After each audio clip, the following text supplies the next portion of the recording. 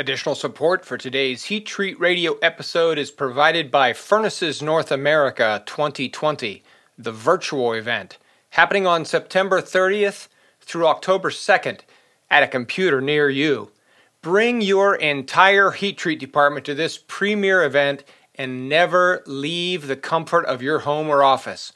Find out more on the web at www.furnacesnorthamerica.com.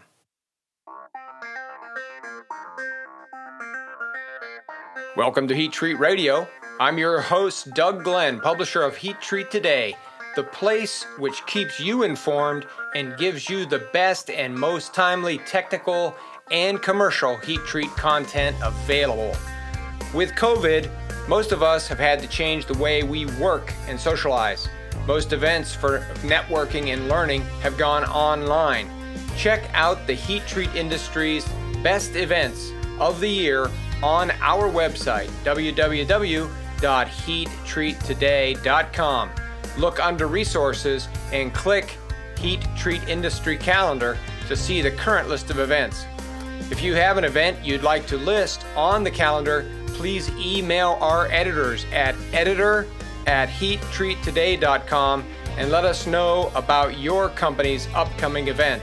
That's editor@heattreattoday.com.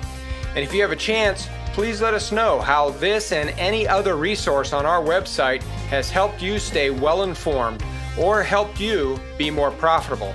We're always open to receiving your encouraging emails, or if you're really brave, record a short audio message on your smartphone or computer and send it our way.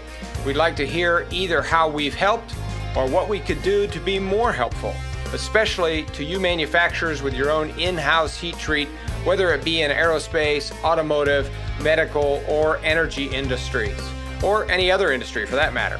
Send us an email at editor@heattreattoday.com or simply htt@heattreattoday.com.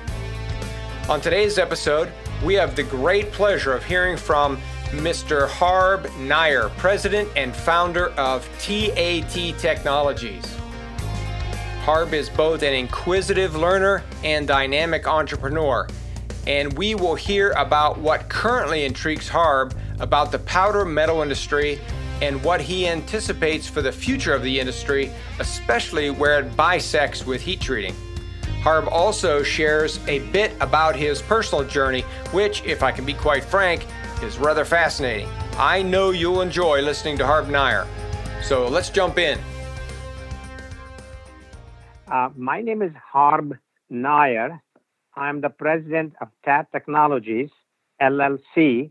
It's a very small, 10-year-old company that focuses on powdered materials and processes, especially sintering. This experience that you've had with powder metals stretches over 50 years, I understand. I also understand that people recognize you as, quote, the sintering guru for the value that you've brought to the industry. Can you share what intrigued you about the powder metal process and the powder metal industry that began your lifelong interest?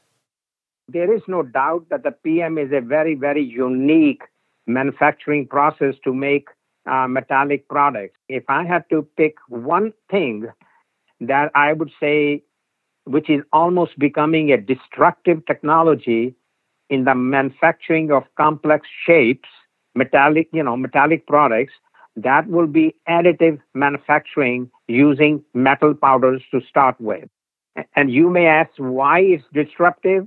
The answer is relatively short and simple, that it's a totally different way of manufacturing. You are adding layer by layer to build a three-dimensional component, and therefore you can make unusual designs and unusual complex shapes out of it. Mm-hmm. Now, the PM is used to making, two-dimensional parts, three-dimensional parts for a very long time.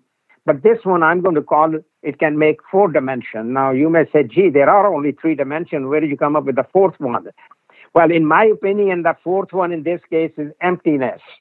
In other words, it can create designs where within the solid you have empty spaces, so to speak. And that is what I call the fourth dimension. And this is where it's one of these major benefit will be to reduce weight. Now, to really give you how design flexibility there is, I'll just give a very simple example. Suppose you are trying to make just one piece or many pieces of a globe of the whole world, but you want it to be, let's say, stainless steel, okay? And you want to make it in one piece with no welding, nothing, but you want to show the hills and the valleys and the ocean, everything else, but you want to keep the interior of this globe empty to keep the weight light. Right. You can only do it by additive manufacturing. To the best of my knowledge, there is no other way to make it. So that's where I'm emphasizing the fourth dimension, the emptiness. Yes, and now this would have a pretty significant influence on both the aerospace and the automotive industries, where lightweighting plays a key role.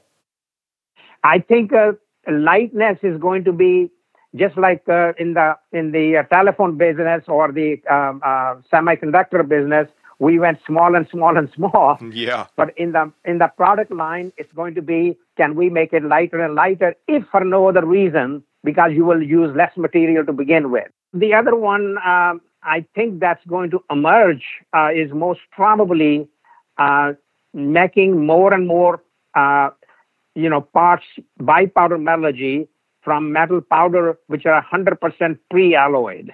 In other words, all the elements are in each metal powder particle. In other words, you're starting with a micro ingot as opposed to a big ingot that you normally use to make bars. And from bars, then you cut pieces. And from those pieces, you do hot forging or machining. But here you will be starting from the other end, where each powder particle now is a micro ingot. And the challenge is how you take billions of these micro ingots and make a 20-pound part out of it. So that's another thing. That's another thing most probably is going to start picking up, especially the low alloy steel parts.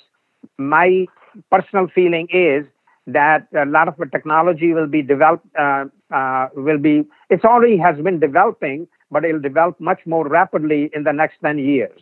And that's where the role of the heat treat people will be actually much bigger. Let's say in the AM, the role of the heat treatment will be there, because you can always, by doing a heat treat, you can always make an alloy or a material more strong, so to speak. That's the main function of heat treat. But in the low alloy steels, the reason you are adding alloy is so that it's more conducive to heat treatment. Certain alloying elements help you to strengthen the material more than certain other elements. Mm-hmm. So I think the powder metallurgy technique, each micro ingot is uniformly alloyed, where when you start with a big billet, it's not uniformly alloyed. Right. You have inconsistencies. Yeah. Yeah. So I think the role of the PM would be to reduce those dimensional, mechanical properties in 3 dimensions are different if you're making something that originally was cast as a billet. Where in the metal powder particle, because the distances are so small, in each particle, each element is much, much more uniformly dispersed. And also there's no stringers as you normally get when you're casting, let's say, 10-inch diameter bar or 15-inch square bar, out of which then you make other things. So the impurities not only the alloys will be more uniformly distributed in the micro ingot, but there will be no stringer type of impurities. Mm-hmm. Gotcha. So then, Harb, what is your prognosis for the future of the industry looking forward? Okay, that is a unusually good question, and also a very complicated question. Okay. But I can make 3 or 4 general statements. Okay, great. One is that powder metallurgy is going to continue to grow. A lot of people will take an issue with me. In my opinion, with additive manufacturing coming in and with these other developments that I mentioned in the last 2-3 years, it has been below 6% growth rate. So in other words, it used to be 7-8%, and it sort of began to flatten out a little bit. And I think with AM And with this other micro ingot approach that I was talking to you about, I think it'll spring back to 7, 8, 9% growth by the middle or the latter part of this decade. And all these changes that are coming, they will affect the heat treat. And the way I see it, because and in the heat treat, the effect will be based on two things. What are they heat treating right now? For example, if they're heat treating almost exclusively from macro ingots, and now they have to worry about the micro ingot type of products, obviously heat treat has to shift somehow. Okay. The second one is how is being heat treated right now. And that's where I feel the oil will be going down and other quenching techniques most probably will be coming up. And a part of that will be all influenced by as the powder metallurgy makes inroads into machine parts or hot forge parts using macro ingots. So the micro ingot will somehow affect the heat treat. Very good. All right. So those would be the main things that PM will continue to grow and elimination of oil. Well, the PM will continue to grow, but that will then affect the heat treat industry. Yes. When we return, we'll hear about Harb's background and his current endeavors. First, it's time to talk virtual. That is, it's time to talk about the North American heat treat industry's very first virtual heat treat event. COVID may have put an end to a face-to-face trade show this year, but it has not eliminated the possibility of you attending an all heat treat event in 2020. On September 30th through October 2nd, on a computer near you, you and all of your heat treat department buddies can attend North America's very first virtual heat treat event, Furnaces North America 2020 Virtual. This event features 35 specially recorded technical sessions and 4 live keynote sessions. Plus, many of the leading heat treat supplier companies in North America will have a virtual booth there and with real live people ready to audio chat, video chat, or get on the phone with you and talk about what they can do to help you. And to make this event even more super efficient, you can search the entire show, both booths and technical sessions, for specific topics like vacuum pumps or thermocouples or calibration services. And think of this, instead of sending just 1 or 2 key people from your heat treat department, why not send them all? You can do it for less than it would have cost to send just 1 to an actual physical show. Furnaces North America 2020 Virtual, the first fully functional virtual heat treat show in the history of North America, happening at a computer near you on September 30th through October 2nd. Find out more and register your entire heat treat department to attend by going to www.furnacesnorthamerica.com. And now let's get back to Harb as he explains a bit about his background and his current activities. Let's take a step back, Harb. Could you tell us how you got interested in powder metallurgy and also how you came to be known as the sintering guru in the United States? Well, it all started, I watched an American movie when I was 17 years old in India, in English, of course. At the age of 18, I came to study at Rensselaer Polytechnic Institute in Troy, New York, mechanical engineering. So when I went back, I happened to see a monument. It's called Delhi Iron Pillar. Now, I was born in Delhi. I had seen it, but it never impressed me that much. But when I read the story behind it, that it was made by starting with iron oxide powders, and that got converted into a sponge iron, and then sponge iron was hot forged into this 14-ton structure. Mm-hmm. It is the largest part known to be made by powder metallurgy, and was made around 14 centuries ago. It still has not rusted. So all the story behind it, still there is some mystery behind it, but the main thing is that what powder metallurgy impressed me. It changed my course. In fact, seeing the Delhi iron pillar did change Harb's life course. He went back to school and studied sintering and earned a master's degree in metallurgy at Notre Dame University. Then he poured himself into the practical, returning to Rensselaer Polytechnic Institute where he earned his PhD. Shortly thereafter, Harb worked in a research lab for Copper Range, where he researched the possibility of making copper strip directly from powder, as opposed to casting it from molten copper. Unfortunately, that research project never grew legs. His next employment, however, did bear fruit. After Copper Range, Harb moved to New Jersey, and here's what happened. So after working for Copper Range, I went to New Jersey and worked for an industrial gas company. It was called AERCO. It was well known for making nitrogen, oxygen, hydrogen, and many, many other gases. And when I was hired, they had no powder metallurgy activity of any kind. So my first assignment was, can the powder metallurgy be used to make electrodes, welding rods? Because AERCO also had a welding products division. And but then welding products, and then I did make hard-facing rods and what you call some of the welding rods by powders. Although the welding products division was sold, Harb found a new home at AERCO, researching and developing synthetic gases. Remember, in the early 70s, there was the energy crisis and a concern that there would be a shortage of industrial gases. During his time at AERCO, Harb was one of the early developers of synthetic gases, or what might be more commonly known today as mixed gases. After AERCO, Harb took some extended time off to raise his young daughters after the untimely passing of their mother. After the daughters were out of the house, Harb wondered what he should do with himself. TAT Technologies, the company he currently owns and operates, was just the answer.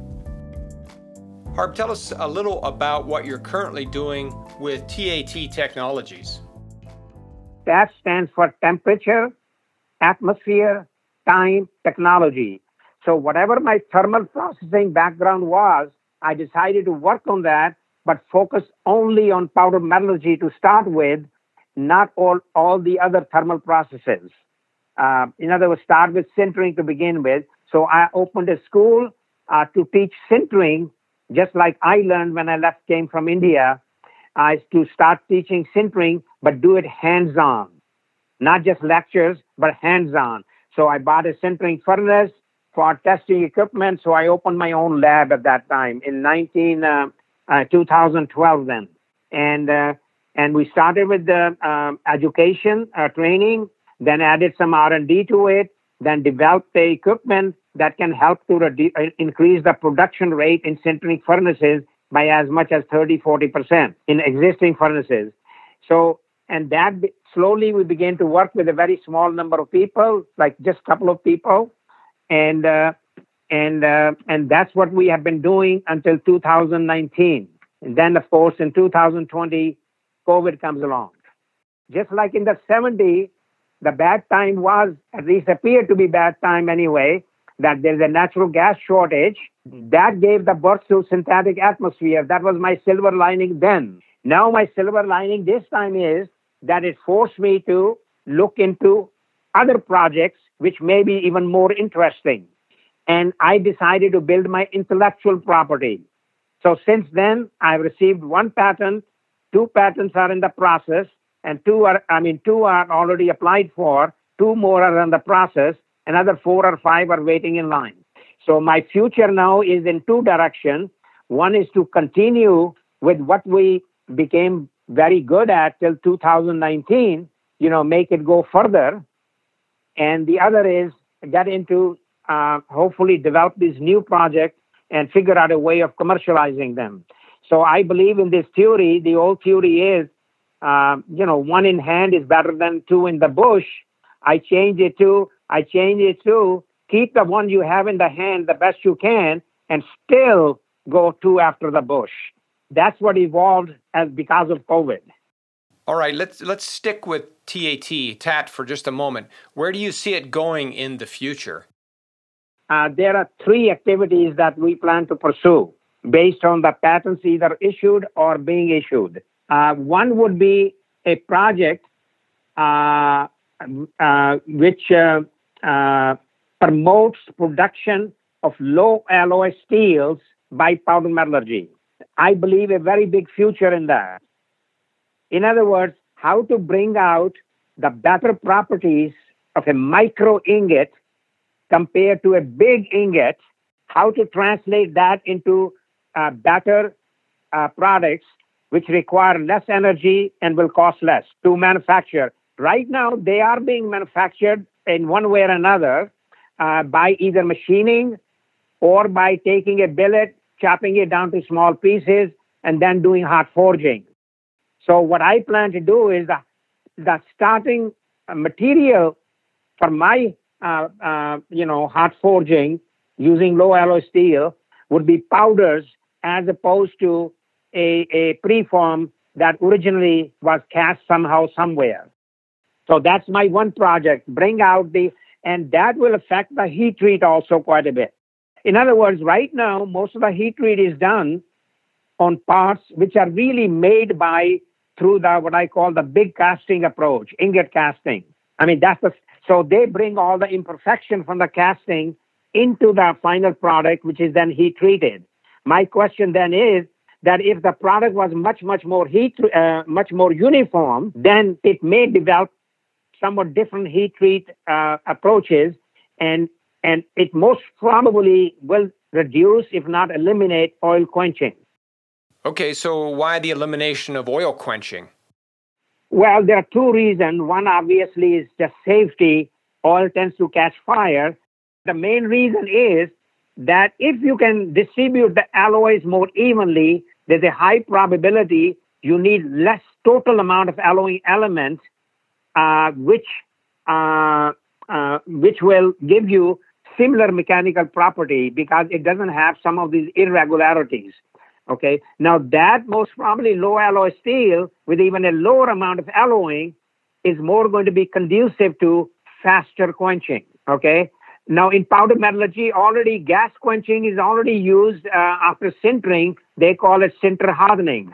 Okay. So the one that, so in my opinion, the heat treat will have to somehow modify its practices to deal with if the same forged product is really made from micro ingots as opposed to a macro ingot. Very interesting. So that is one prospect of three. What's another one? In the additive manufacturing, there are two weak points still. That's why it's not taking up as quickly, commercially I'm talking. R&D, the money, the research is going at a very high rate. How about, but the actual production where you can see a part going in the automotive is not there yet, okay? Because the reason is the shaping process layer by layer is somewhat slower. So they have to speed it up quite a bit in order to make it what I call mass production, okay? So that's one at the moment still a bottleneck. Okay. The second one is a bottleneck that they are not addressing yet because they feel they have to take care of the other bottleneck first. And that is because wherever there will be high volume of additive manufacturing, there the green part, the part will have some binder in it. Okay. So that binder has to be removed prior to sintering. So I am going to be focusing on binder and start getting ready within a couple of years for mass debinding. Right now, the debinding is done in a small batches only. So I want to be ready for production of mass scale when the shaping people start making the green parts faster. And it's much more challenging than the debinding in the conventional powder metallurgy because there the amount of binder or what they call lubricant by volume is less than 10%. Whereas in the additive manufacturing, wherever they use the binder, it's always much more than 10%. So that makes a bigger challenge to get rid of it. So I already have an expertise how to get rid of the binder in the conventional powder metallurgy. So I will use that know-how as a stepping stone to develop what I call mass production debinding operation. So that's my second project. The third one came directly out of COVID. I'm working on, I cannot get into it because there's still some patent issues involved here. I want to replace N95, which is made from what's called unwoven polymer. Okay. I want the filtering portion to be metallic. That would be my dream project. Any last messages for our listeners? To that, we are not doing it, but we are open to it. And that is because your main listeners are heat treaters, so I'm open to them that my background is furnaces and atmospheres and temperature, okay? So I'm open to anyone, if they have problem to reduce the atmosphere cost, let's say, or they want to increase the productivity of their furnaces, they could reach me. And once I understand their need, I will be willing to work with them how to accomplish those two goals: cost reduction, atmosphere reduction, and the third one will be energy reduction. I have a pretty good background in all of those three areas when it comes to thermal processes in general. Even though right now my focus is on sintering, but that does not mean I cannot get into annealing or brazing or heat treating or tempering, so on and so forth. Yeah, exactly. No, that makes good sense. I just want to thank you for taking the time to talk with us, Harb. I really appreciate it. Thank you very much, Doug. We hope you enjoyed today's Heat Treat Radio episode. If you would like to reach out to Harb Nair for any reason, you can email him directly at harb.nair@tat-tech.com. Let me spell that out. It's HARB@TAT-TECH.com. Or you can go to his website, which is www.tat-tech.com. I'm also happy to receive emails on behalf of Harb, so you can email me directly at doug@heattreattoday.com. Do you have ideas for future Heat Treat Radio podcasts? Do you want to be a sponsor of one of these podcasts? In either case, email me personally with a brief message and I'll be in touch. My email address is doug@heattreattoday.com.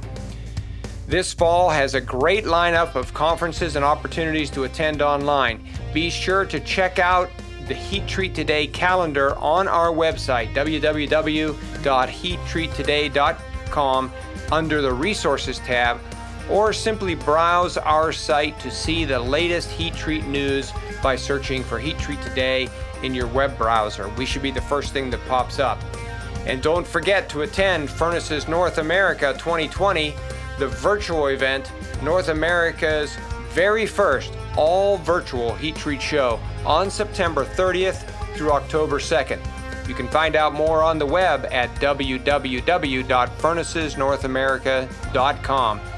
This and every other episode of Heat Treat Radio is the sole property of Heat Treat Today and may not be reproduced in part or in whole without advance written permission from Heat Treat Today. The great audio producer of this podcast, Jonathan Lloyd, created and mixed most of the music that you heard today. Thanks, Jonathan. Miss Bethany Funk is Heat Treat Today's podcast editor and is capable of making nearly any podcast host sound good. Thanks, Bethany. I'm your host, Doug Glenn. Thanks for listening.